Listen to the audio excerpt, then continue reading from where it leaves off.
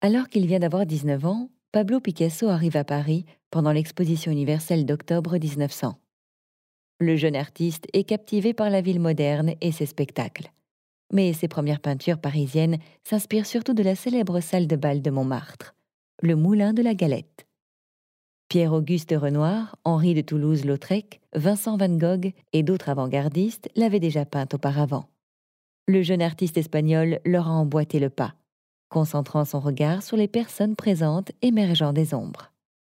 Du trio de spectateurs bourgeois en surplomb à gauche, au couple de femmes assis à table, en passant par la frise de danseuses apprêtées, dont certaines sont probablement des prostituées, Picasso dresse son propre tableau de la vie moderne. Notez les silhouettes énigmatiques qui encadrent la composition. Tout à droite, partiellement éclipsé, un client, sans gants, vu de dos, discute avec une octambule sculpturale aux traits anguleux. À l'opposé, un protagoniste séduisant se penche sur la scène avec un regard inquisiteur, suggérant un chemin dans la foule.